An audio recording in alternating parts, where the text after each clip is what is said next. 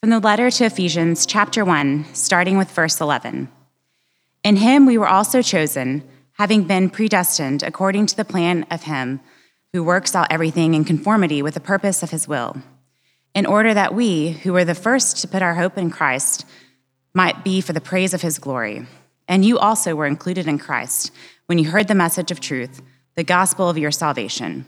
When you believed, you were marked in him with a seal, the promised Holy Spirit, who is a deposit guaranteeing our inheritance until the redemption of those who are God's possession in the praise of his glory.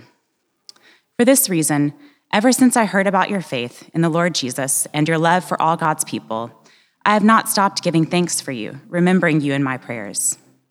I keep asking that the God of our Lord Jesus Christ, the glorious Father, may give you the spirit of wisdom and revelation, so that you may know him better. I pray that the eyes of your heart may be enlightened in order that you may know the hope to which he has called you, the riches of his glorious inheritance in his holy people, and his incomparably great power of us who believe. That power is the same as the mighty strength he exerted when he raised Christ from the dead and seated him at his right hand in the heavenly realms, far above all rule and authority, power and dominion, and every name that is invoked, that not only in the present age, but also in the one to come. And God placed all things under his feet and appointed him to be head over everything for the church, which is his body, the fullness of him who fills everything in every way. The word of the Lord. A reading from the Gospel of St. Luke, chapter 6, starting with verse 20. Looking at his disciples, he said, "Blessed are you who are poor, for yours is the kingdom of God. Blessed are you who hunger now, for you will be satisfied. Blessed are you who weep now, for you will laugh. Blessed are you when people hate you, when they exclude you and insult you and reject your name as evil because of the Son of Man. Rejoice in that day and leap for joy, because great is your reward in heaven. For that is how their ancestors treated the prophets. But woe to you who are rich, for you have already received your comfort. Woe to you who are well fed now, for you will go hungry. Woe to you who laugh now, for you will mourn and weep. Woe to you when everyone speaks well of you, for that is how their ancestors treated the false prophets. But to you who are listening, I say, love your enemies. Do good to those who hate you. Bless those who curse you. Pray for those who mistreat you. If someone slaps you on one cheek, turn to them the other also. If someone takes your coat, do not withhold your shirt from them. Give to everyone who asks you. And if anyone takes what belongs to you, do not demand it back. Do to others as you would have them do to you." The gospel of the Lord. Praise to you, Lord Christ. You may be seated. Good morning, everyone. It's a privilege to be with you all today on this All Saints Sunday and this day where we get to celebrate baptism. It is a very, very special day. As I mentioned earlier, All Saints Day is one of the high holy days in the church calendar. And there's some of those days that are more obvious to us. Easter, of course. I always tell you that I remember that time that I went and got coffee before an Easter Sunday morning, and my barista said to me, "This is kind of like your Super Bowl, isn't it? Because Easter feels that way, doesn't it?" It is that. It is huge. It's the central to the church calendar. Christmas is another one of those that's more obvious. One that might be a little less obvious to you is Pentecost. We celebrate the giving of the Holy Spirit. It's a beautiful time around summertime, May, June-ish. But then we also have today, All Saints Day. It's a feast of the church, and it's a day of reflecting on this reality that we're part of a larger story than ourselves. In fact, as I project this church kind of into the future as we step forward, I think that this day, All Saints Day, will be a uniquely special day for our church. As many of us come from backgrounds that didn't celebrate the church calendar, this day is kind of central to part of the vision of who we are. That we remember that we're part of this larger story and this bigger story than ourselves.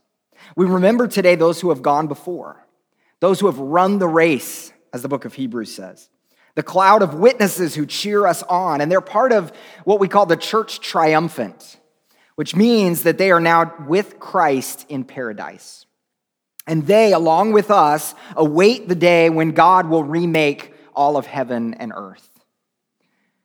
This day is a reminder we don't walk the journey of faith alone.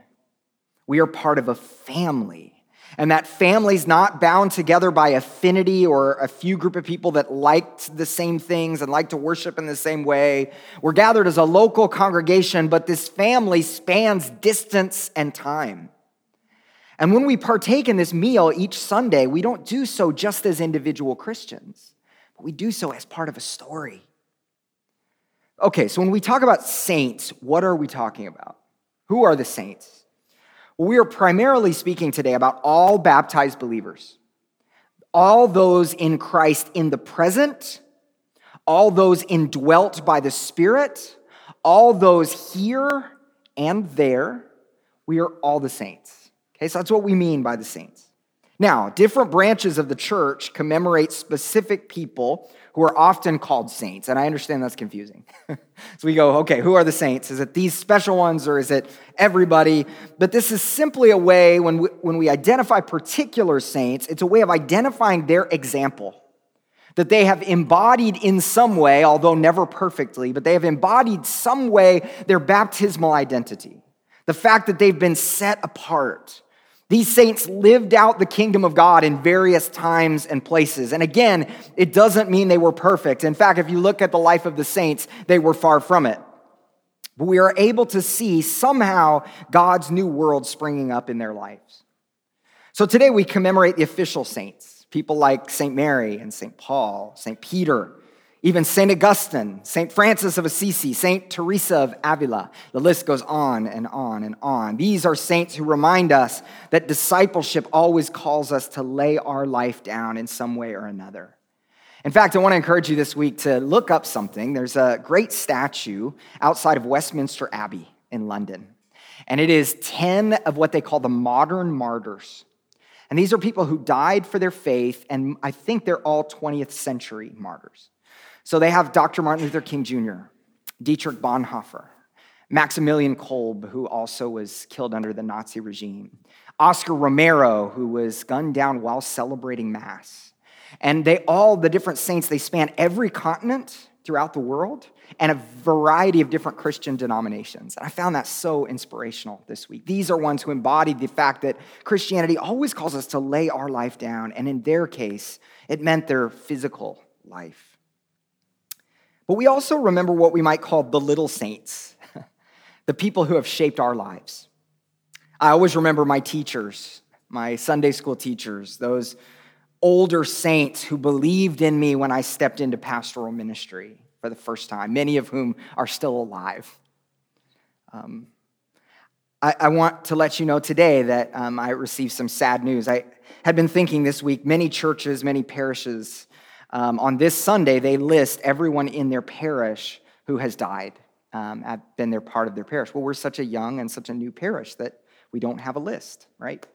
But many of you may know Steve and Karen Craven. And they were part of our church for a significant period of time, and a really important part of our church. When we moved here to downtown, they decided to stay in East Nashville and attend a different church. And Steve passed away this morning of heart failure. And so we extend our hearts to him. But I remember Steve and I remember Karen and their love for the Lord, their love for the community of the saints, their love for the church, the peace that kind of permeated from their life, and the stillness and calm from his life. So our hearts and our prayers are with the people of their church, home church, and with their family today. We believe that also something quite sacred happens today. As we talk about the communion of the saints, being part of that, we also believe something sacred happens in baptism. That as Hendrix and Elsie are baptized, in some special way, they join the communion of the saints.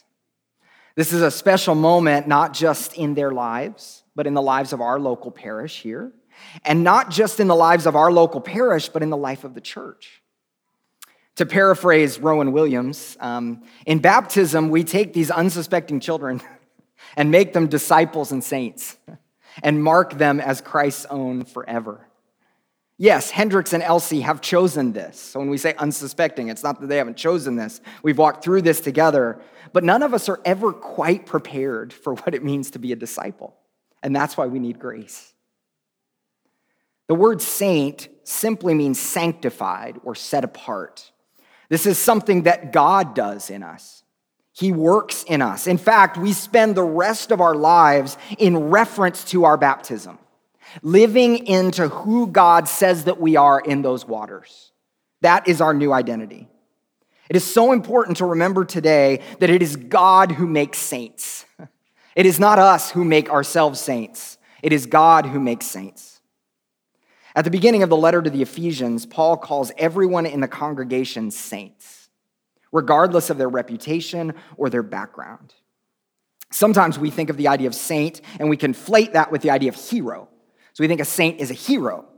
And yes, some, as we mentioned, we recognize as examples, we're heroic in some ways, and our stories is full of those people. That's why I want to encourage you to look it up and to read about those who have been part of our story. There's some amazing things that God has done in people's lives, and we need to know about that. But the communion of the saints is also full of people who have no such merits to claim. Deathbed conversions. Those who never fully lived into their baptism.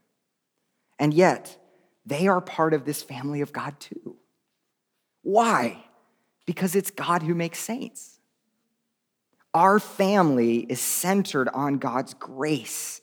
And even the work of the heroes are empowered by the work of God. This is the God who we trust and who we worship today. In our Ephesians text today, Paul writes of an inheritance that Christians have received. He uses this word inheritance. I don't know if you've ever inherited something. These days, inheritance is usually money, or it's something that can easily be turned into money. So you inherited a possession. My grandfather was a car guy, and he liked to buy new cars all the time, and he liked to collect them. Sounds nice, doesn't it? But he liked to buy new cars. He'd go and find out what the cool new car was, and he'd usually kind of rotate cars. He just really loved cars. And my mother, after he passed, my mother inherited her 1964 Mustang convertible. And it was given to her for the simple reason it was her first car when she was younger. And it was a meaningful possession because of its sentimental value. And sometimes we think of inheritance that way. It's either money or it's something that has sentimental value. But in the ancient world, inheritance always meant one thing. It meant land. And this was particularly true for the Jewish people. God had promised land to the Jewish people, the land of Canaan.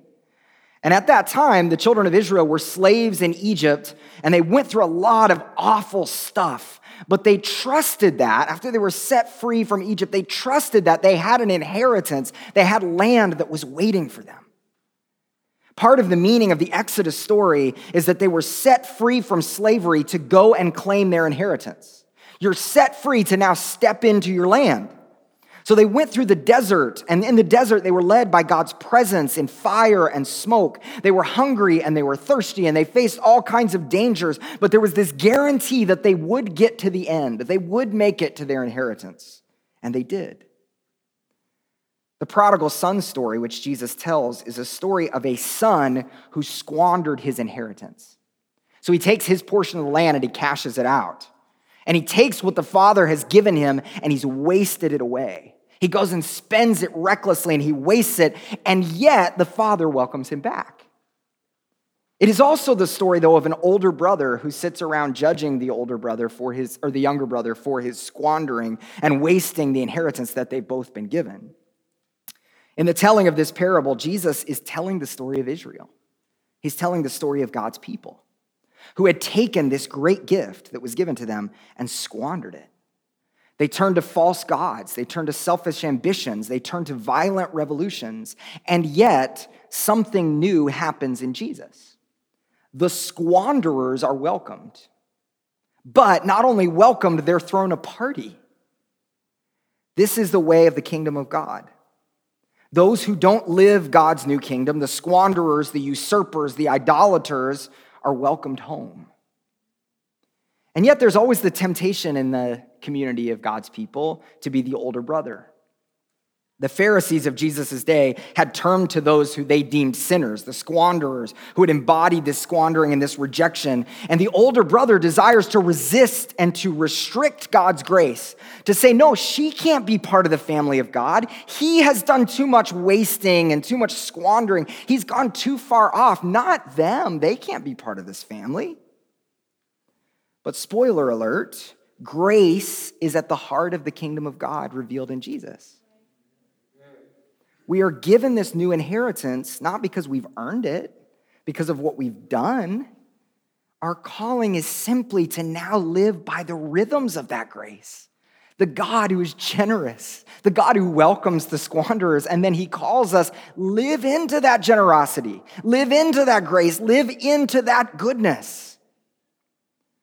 Paul helps us to understand that the death and resurrection of Jesus is kind of like a new Exodus. We've been set free, not just from slavery in Egypt, but from sin and death. We've been set free from the false things that used to define us. We're set free from old identities and counterfeit messages that say, well, this is really the right way to be human in the world. Because of what Christ has done, when we are in him, we have been set free to be who we are called to be. And that means we've been set free to claim and anticipate our inheritance. No matter what life looks like for us, struggle, pain, tragedy, the times that we look back at our old identities and said, I want to embrace that again, he will faithfully bring us to our new inheritance. So what is our new inheritance? What is that? What is our promised land? What is our future hope? Well, one of the ways you may have heard this answered is heaven. It's a kind of a disembodied place, disembodied soul that we go to when we die. Many of us imagine a place of riches and jewels and a nice mansion. We're going to live by heavenly seas, right? But remember, for Paul's original hearers, inheritance would always mean land, real physical land. The inheritance is the new kingdom of God. Paul has in mind the whole world renewed by a fresh act of God's power and love. That our world now is going to be remade and renewed and put right. God's desire is to flood the whole cosmos with his presence, with his grace, and to bring about a new world. And that's the inheritance which Jesus' people are longing for. But in the meantime, God does something incredible. He gives us a deposit on that future inheritance. He gives us you could say, a down payment on the future inheritance. The children of Israel, when they were wandering in the wilderness, they were given God's presence in smoke and fire. He also gave them the law, commandments, what it means to live God's rule and reign in the world. These were their deposits on the future promised land. Live this way so that in the future, when you enter into the promised land, that's how you'll be as a kingdom. That's how you'll be as a people. Live this way. The inheritance is God's world renewed and restored for us. But in the meantime, God gives the church the Holy Spirit, Paul says, as a signpost, as a deposit of that future world. The Holy Spirit is like that down payment on the inheritance. And the Holy Spirit empowers us to live God's future rule and reign here and now. So what does the rule and reign of Christ look like? Well, Jesus paints a picture for us in the Sermon on the Mount that we read today. Like Moses standing on Mount Sinai giving God's law, Jesus gives a new kind of law, a new way of living as God's people. But this time, rather than using the language of prescription, do things this way, Christ's language is descriptive. He describes what his new world will look like. This is what your inheritance will be, but this is also what it looks like now. And if you study the way of Jesus and you follow him for too long, you'll know that the way of Jesus is always different from what you expect. It's always upside down, or perhaps it's better to say right side up. If it's some Stranger Things fans, I have to be careful when I say the upside down now. I figured that out. But the kingdom of God is right side up. Jesus diagnoses the world as sick, in need of flipping. Things are not as they should be, and in him they're being put to order. And this means that those who are currently on the underside will be raised up. Those who are winning by the world's standards will be brought down. Those who are currently struggling, desperate, crying out are actually in God's new world the ones who are blessed, he says. Culturally, we have a pretty shallow view of the word blessed. We say that we are hashtag blessed when we can point to a nice picture of a beach horizon and while we're drinking a margarita and we post it on Instagram and we say we are hashtag blessed. Or when our family looks extra cute, right? We are hashtag blessed. Now, never mind that just a few minutes ago they were all screaming and yelling and angry at each other and fighting, but still hashtag blessed, right? But the word blessed here really means favored of God. And it doesn't always correspond to a material reality. In Jesus, God is blessing the people who don't appear blessed. Think about that for a minute. He has heard their cry and he's responded. God's kingdom belongs to the poor, he says. Those who are hungry and in need in this broken world will be filled. Those who weep now, if you're here today and you're weeping and you're crying and you're grieving, it says in God's new world you will laugh. For those who are rejected and cast aside because of Jesus, in God's new world, they will rejoice and leap for joy because this new kingdom is centered on and breaking through this one Jesus who you hold on to. But there aren't just blessings, there are also woes in the Sermon on the Mount. A woe is not a curse. It's not a condemnation that Jesus is saying on these people. A helpful way to think about this might be to replace the word woe with the word yikes, okay? Think about it this way. So instead of woe to you who are rich, it's yikes to you who are rich. Watch out, okay? Because that's only going to lead you to a place. If you're satisfied now with how things the world are now, if you're winning in this world, how the world works now, be really careful. Because something new is happening. Something different is happening. I just got back from a really long road trip. Friends of mine were being ordained priests in Ohio. And so I drove 8 hours Friday and then drove back 8 hours Saturday. And I did it all by myself. Thank you. Appreciate that. I'm a grown man. I probably could just do that. But one time, okay, maybe more than one time, I got a little off course and my tires hit those grooves that are on kind of the road that make really loud noise, which I'm really thankful for, by the way. Like you get just a little bit off and then it's really loud and you're like, whoa, I got to get back on track here. These are basically, when I hit those, I said, yikes, okay? Like I've gotten off track here. I need to course correct. These are a warning. You don't want to be going that way. You don't want to be going towards the median. That's not going to get you anywhere. Those who are winning by the standards of the world, Jesus says, you need to watch out. Yikes to you. For those who are rich in this world, those who are satisfied now, those who are laughing now, those who have manipulated the system and others to achieve their status, Jesus says they've already received what they're going to receive. There's nothing for them in God's new kingdom. Does this mean that everyone who's wealthy is not part of God's kingdom? No. But it recognizes that the systems of this world are inherently broken. And if you're one who has gotten quite good at the language of this world, you're going to struggle with the language of God's kingdom because it's always right side up. It's always different. And then he says, woe to you when all speak well of you, because that's what their ancestors did to the false prophets. God's true word always meets resistance. It's never a nice and easy fit into every other part of your life. It's always going to challenge you. It's the narrow road rather than the broad one. And then Jesus tells his followers to live in accordance with this new reality, this new kingdom. So he says, love your enemies, do good to those who hate you, bless those who curse you, and pray for those who abuse you.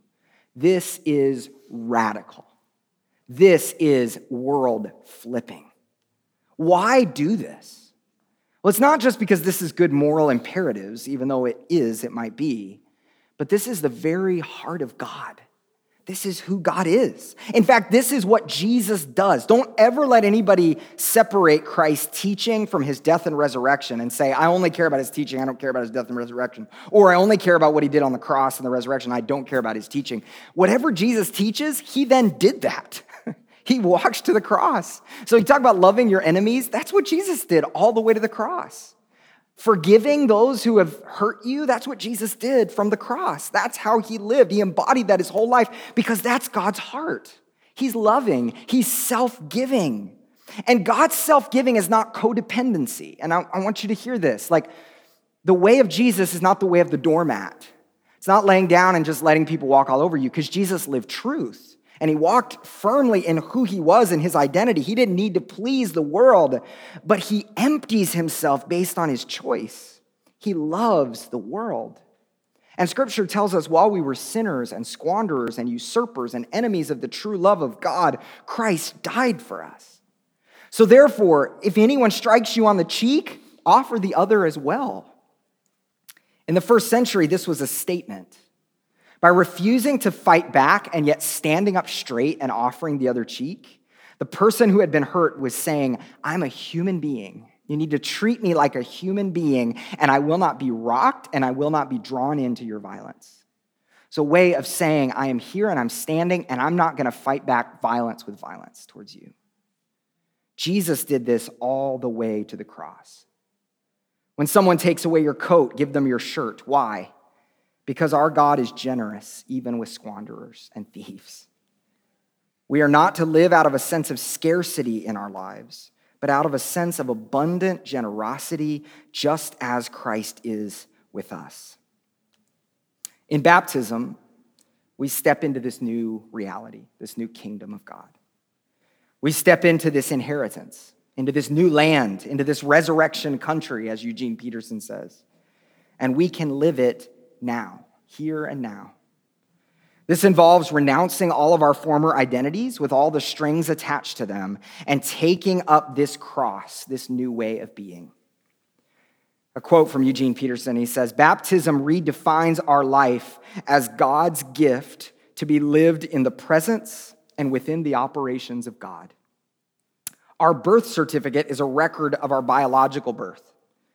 Baptism is a record of God's eternal claim on us. When we take that claim with full seriousness, we live out a far more comprehensive definition: son or daughter of God. God has blessed us, and we are called to live into that blessing. We have been forgiven. We've been set free from everything else that's defined us. And we're called now to live out our baptismal identity, this new reality, this new inheritance. And the beauty of it is we don't have to do it alone. We are part of a new family. We're in this together. One of the things we're going to do in a few minutes when we baptize Hendrix and Elsie is they have some questions that they're going to answer, but then we have a lot more questions that we have to answer.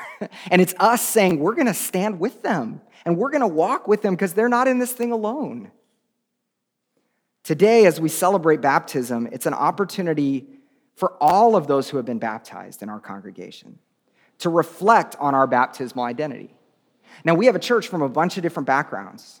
So many of you who have been baptized were baptized in a bunch of different ways in a bunch of different places, and that's beautiful.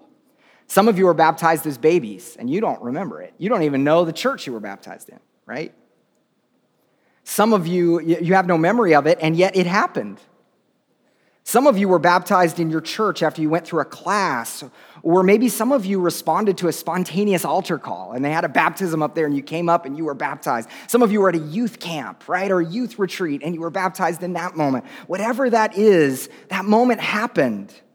And my hope is that this would be a day for us to reflect on that, for us to remember something changed. I became part of a family in a unique way. You stepped into that freedom.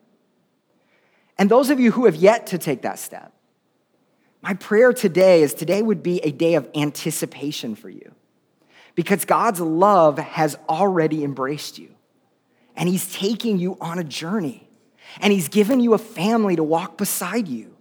So today, some of us are looking back to our baptism today. Today, you're looking forward to that day.